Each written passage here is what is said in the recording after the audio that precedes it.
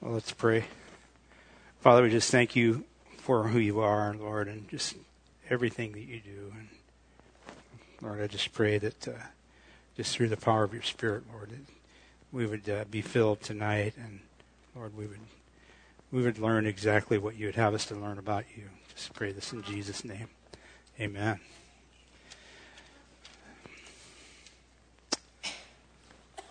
So we're Genesis chapter 17.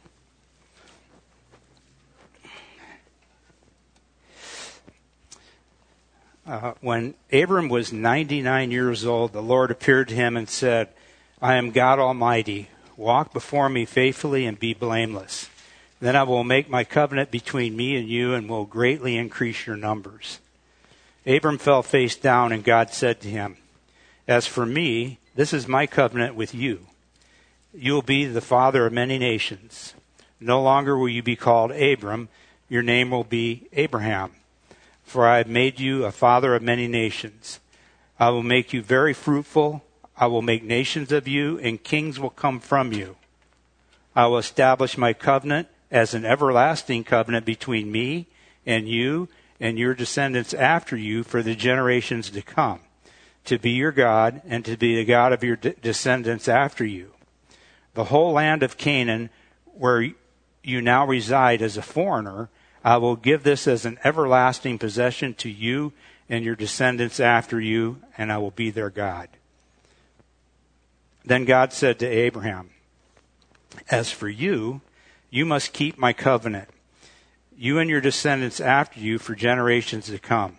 This is my covenant with you and your descendants after you, the covenant you are to keep. Every male among you shall be circumcised. You are to undergo circumcision, and it will be the sign of the covenant between me and you. For generations to come, every male among you who is 8 days old must be circumcised, including those born in your household or bought with the money from a foreigner, those who are not your offspring. Whether born in your household or bought with your money, they must be circumcised. Your covenant, my covenant in your flesh, is to be an everlasting covenant.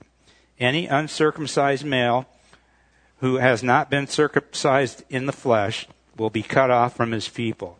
He has broken my covenant. God said to Abraham, As for Sarai, your wife, you will no longer call her Sarai. Her name will be Sarah. I will bless her and will surely give you a son by her. I will bless her so that she'll be the mother of nations. Kings of peoples will come from her. Abraham fell face down.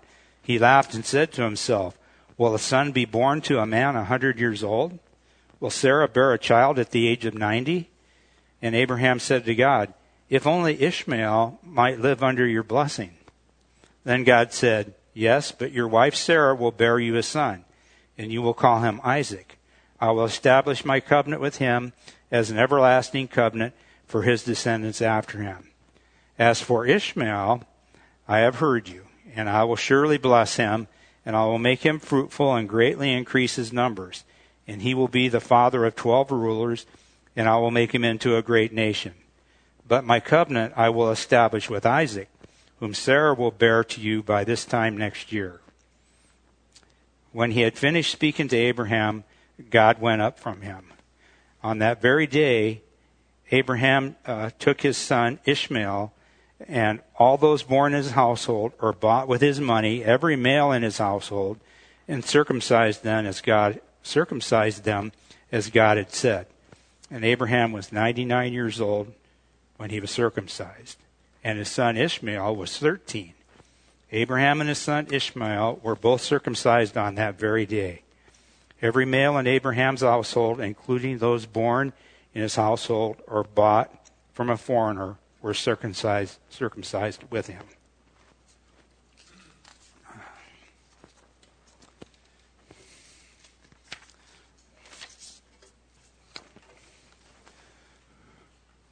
So you might remember this. I wanted to talk about this just a little bit. This little chart thing that we had last week. And just the visual of it, if you look at the promises that God made to Abraham when he started out in 12. You notice we got a fairly small block of text. And then in 13, it got a little bigger. And then 15, it got quite a bit bigger. And actually, I had to leave some parts out to get the main stuff in. And then in 17, it even gets bigger. And so you have this progression of God's. He's revealing more and more, getting into more detail with Abraham as throughout this. It's basically a 24, 25-year period here that he's having this experience with God. And I was thinking about that, and it's kind of like I don't know if you've ever read through a certain book of the Bible and you learn some stuff, right? And then you go on and you study other books of the Bible, and then you come back to this book of the Bible here, and you read this book of the Bible again, right? And you learn a whole new set of stuff on top of what you already know. And so throughout the years, we've been teaching the Bible in these home fellowships and stuff. So I've been through Genesis, I don't know how many times now, quite a few. And every time I go through there, there's even more stuff. There's always more stuff. And so as we continue to read and continue to have this relationship with God, he continues to reveal more about him. And if you think about, when we're going to talk about who God is here a little bit tonight, it's like you're never going to be at a loss for anything more to learn about God and how he has with his relationship with us. So it's really a pretty cool thing. And, it's kind of weird, but by looking at those 4 boxes up there, that it turns into like, oh yeah, this is really, he did it with Abraham. He's doing it with me. He's doing it with you. God is just so awesome. So in number 1, if you're filling in the boxes, it says, as we engage with God, there is an ongoing process of God. And then I have for the blank, you can put whatever you want in there, but I've got revealing more about himself to us.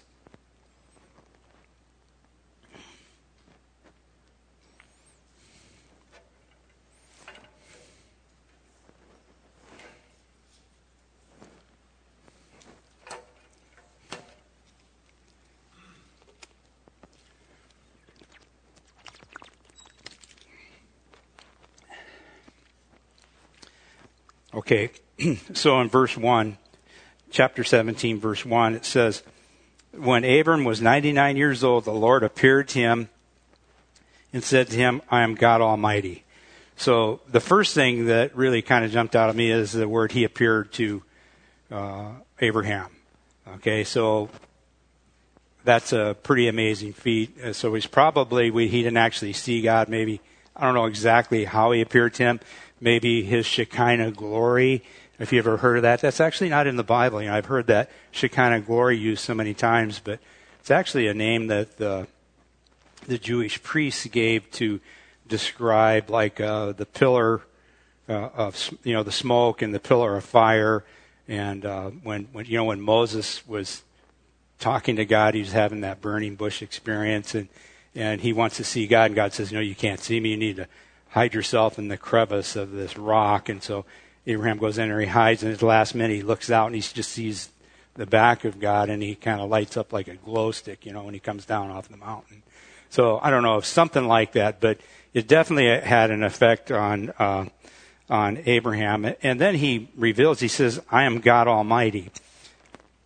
And so the actual words that are used there is El Shaddai. And I think I can remember in the past singing worship songs about El Shaddai. And El Shaddai is the Hebrew for God Almighty. And so I'm kind of a word nerd. And I was, I like, because I got the easy stuff. I click on the words and it can show you the Hebrew stuff behind it. So I'm looking at El Shaddai. And El Shaddai is kind of a different kind of a word to translate. There's not a lot to go on, because one of the first part of it, El, is really easy. That's God. Anything with El has to do with God, like Daniel, right? Is at the end of Daniel. He's like, God is my judge. Ezekiel, God strengthens Israel. God prevails. So the whole L thing is, whenever you see that, it's pretty much, he's talking about God. But he says, I'm God Almighty. Okay, so where does that come from? Well, there's a couple of different words and they have a hard time putting it together, but one of them is mountain. And so, and I love the mountains. I love the mountains. And so they're using this kind of this idea to talk about God as a mountain. And, I don't know if you've spent much time in the mountains, but as we were growing up as a family with the kids and everything, we spent a lot of time up in the eastern Sierras. And we'd go up to this one, it's like an old abandoned gold mine. And this gold mine's at about 8,000 feet. And so you could go in and you could hike up to this gold mine. There's a creek and all this, and you could look up. And if you were there early in the season, there was a waterfall because the snowpack would come off. And there was North Lake was up here probably about 9,500 feet or something higher. And so you could see the waterfall. And I can remember we'd go out there and we'd always look and hope the waterfall would be there. And we'd look up and there was a road that kind of snaked around the edge of the mountain. And you could look up and you could see the cars on the road. And I guess what I'm trying to say is the cars would be, even though they're probably only maybe about 1,000 feet up, the cars looked like they were like this big, on the side of this big giant mountain. And keep in mind, we're already at 8,000 feet looking at something that's probably at 9,000 feet. And so it kind of gives you some perspective on how God is trying to convey, I'm God Almighty, right? Like a mountain. And the mountains are cool because not only they're huge and they're just powerful. If you stand at the base of them and look up, it's just this monster thing that's there. And then you think of yourself on the side of that mountain.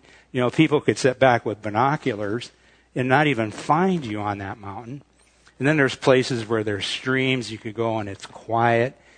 And, you don't hear any noise, just the wind rustling through the leaves. It's just a beautiful place. So you got this picture of God as this big, powerful, strong mountain.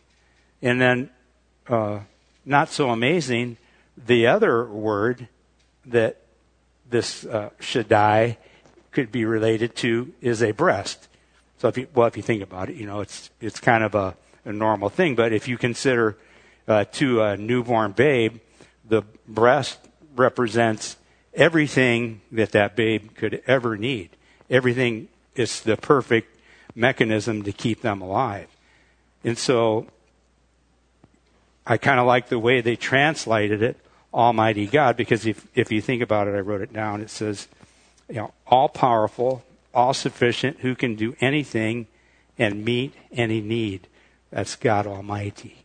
Okay, that's the God that we worship. And I think that is so cool. I think, too, that, the whole week and the past couple of weeks I've been really been sort of convicted that by the fact that God is so awesome. Just almost incomprehensible. But a lot of times it's real easy just to take God for granted. And I think that's maybe not a good thing. So anyway, he says, when Abram was 99 years old, he appeared to him and said, I'm God Almighty. Walk before me faithfully and blameless. Okay, the idea behind that word blameless is like this idea of integrity. But, if you ask the question, why? Okay, God's telling him, walk before me faithfully and be blameless or have integrity. Why would he do that? Well, if you stop and think about it, we all walk before God, right? We all walk before God. And Hebrews 4:13, it says, nothing in all creation is hidden from God's sight. Everything is uncovered and laid bare before the eyes of him to whom we must give an account. Let me read it again. Nothing in all creation is hidden from God's sight. Everything is uncovered and laid bare before the eyes of him to whom we must give an account. one of the first things I thought about is early on in our Christian walk, when we first started going to church, we would wake up on Sunday mornings, and most of the time we wake up late, and we got all these kids we got to get ready to go to church, and end up in arguments and fights and stuff like that. And then that's just the way it worked. I don't know if anybody else has experienced that or not, but and then you get to church and you kind of put on your church face, you know what I mean? And so you're all churchy. You're one of those good church people. Now you're at church doing church things. But the truth of the matter is that God sees everything that led up to coming to church. And I'll just leave it at that.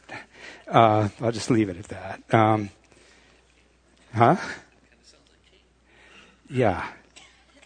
So the other thing about that came to mind in this whole idea that nothing in all creation is hidden from God's sight is through the years we've done a lot of Bible studies and taught the Bible and got a chance to know a lot of people. And over the years I've seen kind of a pattern that would develop is that people would be coming, and then all of a sudden this person would just sort of drop off the face of the planet. You wouldn't see them for a while, and they just wouldn't be around. They wouldn't be coming, and I have a tendency. I'll call folks like after a while, being like, "Hey, something's not right." I'll call them, and most of the time they won't return phone calls, and then eventually they will respond. But basically, what's happening is they're doing things that they know wouldn't please God. Okay? And so they think, well, if I just walk away from that whole environment, right? If I walk away from the church people, and then everything's going to be okay because God's not going to see me. But the truth of the matter is, when God told Abraham, he says, that you need to walk before me, right? And, and be blameless. You can't get away from God. You just can't get away from God because that's who God is. That's who he is. And when I was thinking about this in Hebrews, Hebrews is like a good commentary on the Old Testament, but in Hebrews 10:23 and 25, and it kind of relates to this trying to walk away from God. It says, "Let us hold unswervingly to the hope we profess, for he who promised is faithful." God is faithful. "And let us consider how we may spur one another on toward love and good deeds, not giving up meeting together as some are in the habit of doing, but encouraging one another all the more as you see the day approaching." So I'd encourage you to, if you know somebody that's not coming to church or kind of falling out of fellowship, hey, give them a call. So number 2 is just all that is fill in the blanks on Hebrews 4:13. So the first blank is nothing in all creation is hidden from God's sight. And then the next blank is everything is uncovered and laid bare before the eyes of him to whom we must give account. So we're on verse 2. I talked a little bit about this last weekend. The NIV, they have then. And I kind of drew a line through then. I did a little research on it because it makes it sound like it's conditional. Abraham, if you do this stuff, then I will make this covenant with you. But that really flies in the face of what the rest of the Bible really teaches. And so, like I said last week, most translations either say "and," or some translations have nothing there at all. They just starts out with, verse 2 would start out with, "I will make my covenant between me and you, and I will greatly increase your numbers." And Abraham fell face down. So Abraham is down on his hands and knees. He's down. He's like this, with his head on the ground. You know what I mean? And if you really think about that, it goes back to this whole thing of kind of taking God for granted. Maybe I'm being convicted, but Yeah. So Abraham, maybe it was the Shekinah glory. I'm not sure what it was. But he was in immediate submission to God. Immediate submission. You see, as we go through this, you can see he's all on for God in this little exchange that happens here. And God said to him, as for me, this is my covenant with you. You will be a father of many nations. No longer will you be called Abram. Remember, Abram is exalted father. Your name will be Abraham, a father of many. When I was reading, if you guys ever heard of J. Vernon McGee, but I was reading J. Vernon McGee, and he imagines this. He likes to tell stories, and he was imagining that, Abraham was like a pretty high-powered, sheep cattle rancher kind of guy. A lot of people, knew Abraham and stuff, and he was wondering with Abraham what it would be like. He's out there, doing what sheep herders do, and people would come along and ask him, what's your name? Well, my name is Exalted Father. Where's your kids? I don't have any kids, right? I don't have any kids. Oh, okay. Yeah, whatever, right? So after this little exchange here, there's another year going to pass by, right? So somebody passes by. Hey, how's it going? What's your name? I'm father of many. Oh, did your wife have twins? No, I don't have any kids. Oh, all right. So, you remember the thing? He went through like 24 years of exalted father stuff, right? And they probably thought, yeah, Abraham, he's got a screw loose, right? One of those crazy religious guys. So anyway, I thought Vernon McGee's got good insights. But anyway, he says, I'll start at verse 5 again. No longer will you be called Abram, exalted father. Your name will be Abraham, father of many. For I have made you, I talked about this a little bit last week. I have made you. It's already done. He's talking in the past tense. I've made you father of many nations. From God's perspective, he's kind of outside this whole time thing. So with God, maybe all of this was done when he was dealing with Abraham. Really think about it. Everything that we think about is tied to the fact that we're on this little ball rotating around the sun, every so many days. And so we're kind of locked into this whole time thing. God's like, I don't think so. So for him, I made you. It's easy for him to say that, right? He says, I will establish my covenant as a covenant everlasting between me and your descendants after you for the generations to come, to be your God and the God of your descendants after you. The whole land of Canaan, where you now reside as a foreigner, I will give as an everlasting possession to you and your descendants after you, and I will be their God. This is kind of interesting because I skipped ahead a little bit in the story, only because I kind of want to reveal this about God. In Joshua, this idea of the land, he says that it was fulfilled. So in Joshua 21, verses 43 through 45, he says, So the Lord gave Israel all the land he had sworn to give their ancestors, and they took possession of it and settled there. The Lord gave them rest on every side, just as he had sworn to their ancestors. Not one of their enemies withstood them. The Lord gave all their enemies into their hands. None of all the Lord's good promises to Israel failed. Every one was fulfilled.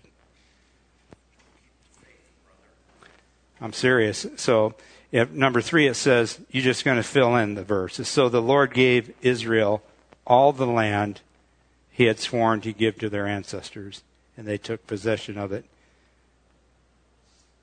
and settled there. So number 4, God keeps his promises. But I couldn't help to think about Genesis 15. Remember, we just went through Genesis 15 a few weeks ago. 15, 18 through 21. I will read it to you again. It says, On that same day the Lord made a covenant with Abram, saying, To your descendants I will give this land from the river from the river of Egypt, the great river. Let me read that. To your descendants, I have given this land from the river of Egypt to the great river, the river Euphrates.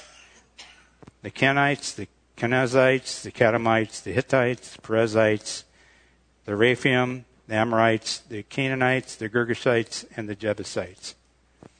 Okay, so that is a much, much larger piece of real estate than the land of Canaan. So, in 17, he specifically promised Canaan, and they got Canaan. And if you look at God's record on prophecies, he always comes through. And so my thought is that Genesis 15:18, where you got the big swath of land you're talking about from the Nile all the way to the Euphrates. In the modern world, we're talking from Egypt to Iraq, and then north up to where we're looking at Syria. So it's a large, large piece of property. The only thing that I can say is that it's going to be sometime in the future, and I would venture to probably in the millennial kingdom. That's probably when that one's going to be fulfilled. So, verse 9 says, Then God said to Abraham, As for you, you must keep my covenant, you and your descendants after you for generations to come. This is my covenant with you and your descendants after you. The covenant you are to keep. Every male among you shall be circumcised. You are to undergo circumcision, and it will be the sign of the covenant between me and you. For the generations to come, every male among you who is 8 days old must be circumcised. So I just want to say that circumcision back in Abraham's day was not uncommon. It was actually a fairly common thing. But what wasn't common is infant circumcision. So, and I have something I'm going to read you just a little bit about that. It says, including those born in your household or bought with money from a foreigner, those who are not your offspring, whether born in your household or bought with your money, they must be circumcised. My covenant in your flesh is to be an everlasting covenant. Any uncircumcised male who has not been circumcised in the flesh will be cut off. Isn't that an interesting choice of words right there? Considering the topic. He'll be cut off from his people. He has broken my covenant. I mean, I think God's got a sense of humor sometimes, Could have chose any words there they wanted, but it's cut off in all translations too. So, anyway. This idea, though, and I think probably most of you have heard this, and I've heard it, this idea about, why on the 8th day would they be circumcised? And so I want to read you this. There's some research. It says Genesis 17:12. God specifically directed Abraham to circumcise newborn males on the 8th day. Why the 8th day? In 1935, Professor H. Dam proposed the name vitamin K for a factor in foods that help prevent hemorrhaging in baby chicks. We now know that vitamin K is responsible for the production by the liver of the element known as prothrombin. Yeah, I think that's how you pronounce it. If vitamin K is deficient, then there will be a prothrombin deficiency and hemorrhaging may occur. Oddly, it is only on the 5th through the 7th days of the newborn male's life that vitamin K, produced by a bacteria in the intestinal tract, is present in adequate quantities. Vitamin K, coupled with prothrombin, causes blood coagulation, which is important in any surgical procedure. Holt and McIntosh, in their classic work, Holt Pediatrics, observed that a newborn infant has a peculiar susceptibility to bleeding between the 2nd and 5th days of life. Hemorrhages at this time, though often inconsequential, are sometimes extensive. They may produce serious damage to internal organs, especially the brain, and cause death from shock, and some $20 word there. But anyway, there's a problem up until the 8th day with this stuff.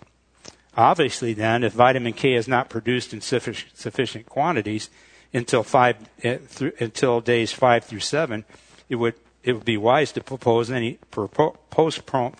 Okay. It would be wise to postpone any surgery until sometime after that. But why did God specify day 8? On the 8th day, the amount of prothrombin present actually is elevated above 100% of normal. So basically, the stuff that you need to coagulate the blood is, if it's here, is 100%, basically double that. And on the 8th day, that's where that level is at. Okay? And is the only day in the male's life in which this will be the case under normal conditions. If surgery is to be performed, day 8 is the perfect day to do it. Vitamin K and prothrombin levels are at their peak. Right? Pretty amazing, huh? You think God knew that? Huh? He's God Almighty, right? I know. It kind of gives me goosebumps to read it at these guys. I mean, literally, and they had a chart. I saw it was on a website, and they had a chart and everything, and it shows it goes like this level goes like this, and it kind of goes like this, and on day 8, goes up like here, and after day 8, goes back down again. It's like, these guys are doing like, science. Science is you do tests, then you can repeat the results, right? That's true science. So anyway, I thought that's pretty amazing. So, number 5 there at that big chart, the very last one on the right on Abraham's part is left blank. So, hopefully that you can figure out what to put in there. Because there's only one thing in this whole paragraph that we just read that God required of Abraham, right? Every male among you shall be circumcised. That's it. It's kind of a lopsided agreement. God says, I'm going to do all this stuff, but this is what I want you to do. I want you to circumcise all the males. I'm just thinking practically. There was probably some guys said, I don't want to work for you no more, Abraham. You know what I mean? I think there's a distinct possibility they had some people leave. In Exodus 4:26, Moses got in trouble over this. He got in trouble over this. As a matter of fact, so it's serious business to God. He said, this is my covenant. This is what you're going to do. So I don't know if you remember in Exodus, but basically, Moses married a Midianite, and Midian descended from another. In the future, Abraham's going to have another wife, and the Midianites descended from this other wife. And, they believed in one God, but, this whole circumcision thing wasn't a big deal to them. So I think there was like a family feud about that, and Abraham said, it's not worth it. I'm not going to argue with you about it. But then when God came around and says, I'm going to kill him, his wife, Zipporah, she says, hold on. And they circumcised him, and God left him alone then. So if God says this is what we're going to do, that's what we're going to do. And he was willing to take Moses out. Moses plays a pretty big part in the whole story, and he's ready to take him out. So this whole circumcision, it's in the flesh. It's kind of like an outward display. And so I started searching around for it, and this idea of circumcision gets brought up again in Deuteronomy. So Deuteronomy is the second giving of the law. And we'll go through that book in the future. But in Deuteronomy 10, starting at verse 12,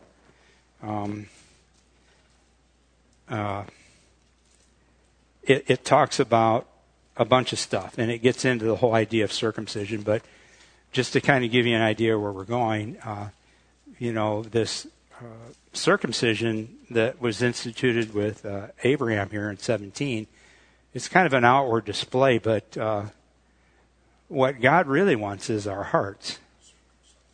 Right, exactly. And so starting in verse 12 in Deuteronomy 10, it says, "And now, O Israel, what does the Lord your God ask of you but to fear the Lord your God, to walk in obedience to him, to love him, to serve the Lord your God with all your heart, with all your soul, and to observe the Lord's commands and decrees that I am giving you today for your own good?" It says, "To the Lord your God belongs the heaven, even the highest heavens, the earth, and everything in it." So this is the perfect night to talk about God in the Bible, because we've talked about mountains, right? I love the mountains. And there's nothing better than when you're in the mountains that you would look up in the sky, right? And so it says here that to the Lord your God belong the heavens, even the highest heavens, the earth, and everything in it. So I love looking at these NASA photos. So God is higher than this, right? This is, I think, maybe the heavens, okay? And then this is all from the Hubble telescope. There's just amazing things. I probably stared at about 25 or 30 different ones of these. The stuff that's out there is amazing. But you know what? God is even higher than that.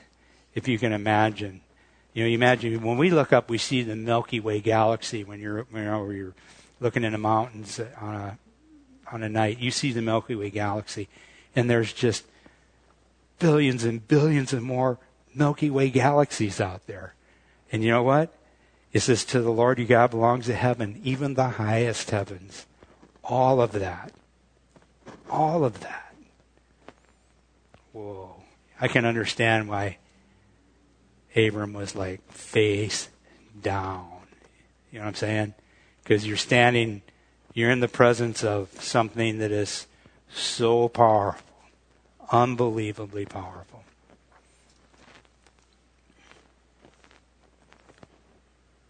There's another one? No, that's it. So, 15 it says, "Yet the Lord set his affection on your ancestors, and he loved them."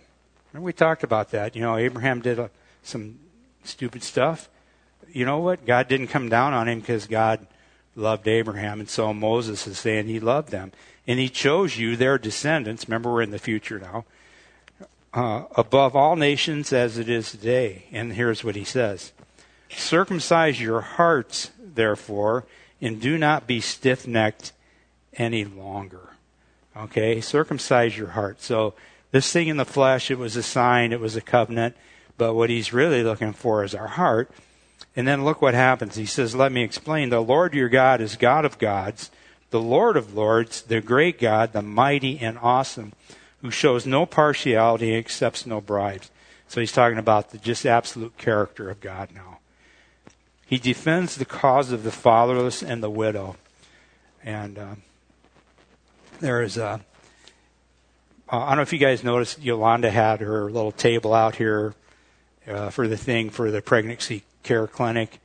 And I don't know, over the past couple of years, you see stuff about all the pro-abortion stuff and everything that's going on. But I think that what Yolanda's doing, she's doing something, you know what I mean? And I think that there are people, the people at the pregnancy care clinic, they probably need somebody to be a janitor there. I know they need more cash. I mean, there's so many things that we could do, and be working, with God, who what? He defends the cause of the fatherless and the widow, and so it's something that's, it's just craziness. A lot of the problems that we have right now is because as a culture, we haven't followed through with God's vision for what things should be. I mean, all the problems we have a lot of problems with the social program, Social Security. God's plan for that was to go forth and multiply, right? I've talked at different Bible studies about this. My grandfather, his family was his Social Security. And the families were a lot bigger now. Families are small. Families are small now because they're either birth controlled or aborted away, one of the two. And so any way you slice it or dice it, there has to be people there to support older people. I'm not saying that because, like, I'm an old geezer now or anything like that. I'm just saying it's just common sense. It's just common sense if you think about it. Either way, under God's plan, the family takes care of itself. You have this group of people that takes care of it, or under the, whatever you want to call it, the government plan or whatever. I mean, it doesn't make sense. They take money from all these people, send it off someplace in a big building, pay a bunch of people, light the lights in that building, skim a bunch of money off the tax, and then turn around and give it back. So there's something flawed in that plan as far as I can tell. I think God's idea is probably much better. But in the whole scheme of things, the people that show up at that pregnancy care clinic, I think the Spirit of God has touched them, and they know that that is something that maybe consciously or unconsciously that God cares about. So I think we ought to care about them too. So anyway, do something. So the second one, he says here, he accepts no bribes, verse 18, and he loves the foreigner residing among you, giving them food and clothing. You are to love those who are foreigners, for you yourselves were foreigners in Egypt. So again, a long time ago, I was in the Philippines. I spent a lot of time all over the world, but I ended up in the Philippines one Christmas. And I can say that there was a Filipino family that invited some friends and me over to their house. And in the whole scheme of things, on the wealth scale, these people are literally dirt poor. And they invite us over, wouldn't accept anything. And they basically lived this verse out at Christmas time with a bunch of sailors, American sailors. And it was probably one of the most, I'll just never forget that Christmas. I mean, because it's a third world country, and most of the world compared to us is like that. Like in a house my size, there'd be like 4 or 5 families living there. And but anyway, so that's just something I thought of. Verse 20, it says, "Fear the Lord your God and serve him. Hold fast to him and take your oaths in his name. He is the one you praise. He is your God, who performed for you great and awesome wonders you saw with your own eyes. Your ancestors who went down into Egypt were 70 in all, and now the Lord your God has made you as numerous as the stars in the sky." So these things they're coming full circle, things that God has promised back there. Now Moses is talking about them. So back in Genesis 17, and God also said to Abraham, "As for Sarah, your wife, you are no longer to call her Sarai," which means princess. "Her name shall be Sarah, the princess of many. I will bless her and will surely give you a son by her. I will bless her so that she will be the mother of nations. Kings of people will come from her." Okay, again, Abraham fell face down. He laughed and he said to himself, "Will a son be born to a man 100 years old? Will Sarah bear a child at the age of 90? And Abram said to God, "If only Ishmael might live under your blessing."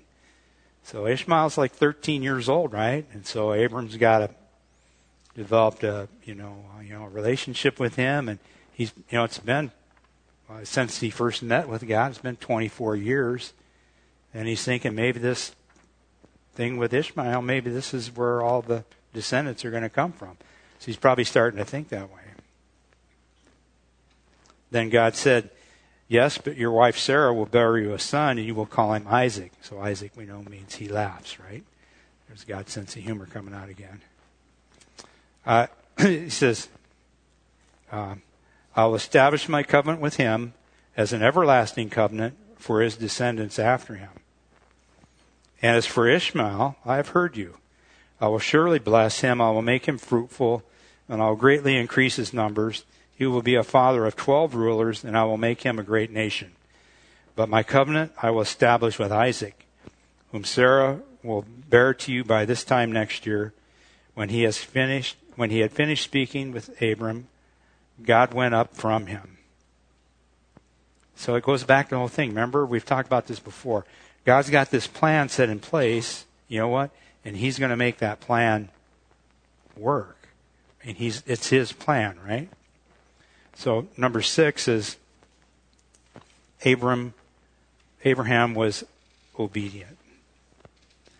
I want to read into 18, and just because we may come back a little bit on 18, but I just want to read one thing for you here. It says, the Lord appeared to Abram near the great trees of Mamre while he was sitting at the entrance to his tent in the heat of the day. Abraham looked up and saw 3 men standing nearby. When he saw them, he hurried from the entrance of his tent to meet them and bowed low to the ground. He said, if I found favor in your eyes, my Lord, do not pass your servant by. Let a little water be brought, and then you may all wash your feet and rest under this tree. Let me get you something to eat so you can be refreshed and then go on your way, now that you have come to your servant. Very well, they answered. Do as you say. So Abram hurried into the tent to Sarah. Quick, he said, get 3 seahs of the finest flour and knead it and bake some bread. Then he ran to the herd and selected a choice tender calf and gave it to a servant who hurried to prepare it. Then he brought some curds and milk and the calf that had been prepared and set these before him. While they ate, he stood near them under the tree. Where's your wife Sarah? They asked. There in the tent, he said. One of them said, I will surely return to you about this time next year, and Sarah, your wife, will have a son. Now Sarah was listening at the entrance of the tent, which was behind him. Abraham and Sarah were already very old, and Sarah was past the age of childbearing. So Sarah laughed to herself as she thought, am I worn out, and my Lord is old? Will I now have this pleasure? Then the Lord said to Abraham, why did Sarah laugh and say, will I really have a child now that I'm this old? Is anything too hard for the Lord? I will return to you at the appointed time next year, and Sarah will have a son. Sarah was afraid, so she lied and said, I did not laugh. But he said, yes, you did laugh. So if you think about the whole scene that's going down there, first of all, this is, and we talk about the angel of the Lord, so this is God incarnate. And when we go to the next section of chapter 18, you're going to see that. And so basically, Sarah just lied right to the face of God. Right to the face of God, she lied to him. So now we're talking about God Almighty, with the mountain. You know what I'm saying? He could have squished her like a bug. He's God. He could have did whatever he wanted. But he didn't do anything. He just said, yes, you did laugh. Now, keep in mind now, she didn't laugh out loud. She was laughing in her head. That's what it said. She was like, thinking, yeah, really? So he's God and he knows. So what does she do? She lies to God. So Psalm 130. I just want to leave you with Psalm 130 because, we know about the grace of God. The grace of God, only by the grace of God are we here, right? If we got what we deserve, we'd be a grease spot on the road out there. Okay? So in Psalm 130, it says, out of the depths I cry to you, Lord. Lord, hear my voice. Let your ears be attentive to my cry for mercy. If you, Lord, kept a record of sins, Lord, who could stand? All right? But with you there is forgiveness, so that we can with reverence serve you. I wait for the Lord I wait for the Lord, my whole being waits, and in his word I put my hope. I wait for the Lord more than the watchmen wait for the morning. He repeats it. More than the watchmen wait for the morning. I spent a lot of time on watch. And if you're on watch, especially if you're on 6 and 6, you come on at midnight. You're waiting for 6 o'clock. It's like, oh, is this ever going to end? Because you're standing there doing absolutely nothing. Okay? He says, I wait for the Lord more than the watchmen wait for the morning. More than the watchmen wait for the morning. Israel, put your hope in the Lord, for the Lord is unfailing love. And with him is full redemption. He himself will redeem Israel. So, that's the whole thing about God. He's mighty. He's strong. And you know what? Sarah lies to a face, and he just said, no, yes, you did laugh. Because that's who God is. Good. God is good. So let's pray. Father, we just thank you for who you are, because you are awesome, almighty God. And Lord, we can see you in all of this, how you deal with Abraham. And Lord, we have the hope of heaven that comes from your promises to us. And Lord, we just thank you for that. And we just pray as we go out this week that we would live our lives in the light of the promises that we know that you will keep to us. Just pray this in Jesus' name. Amen.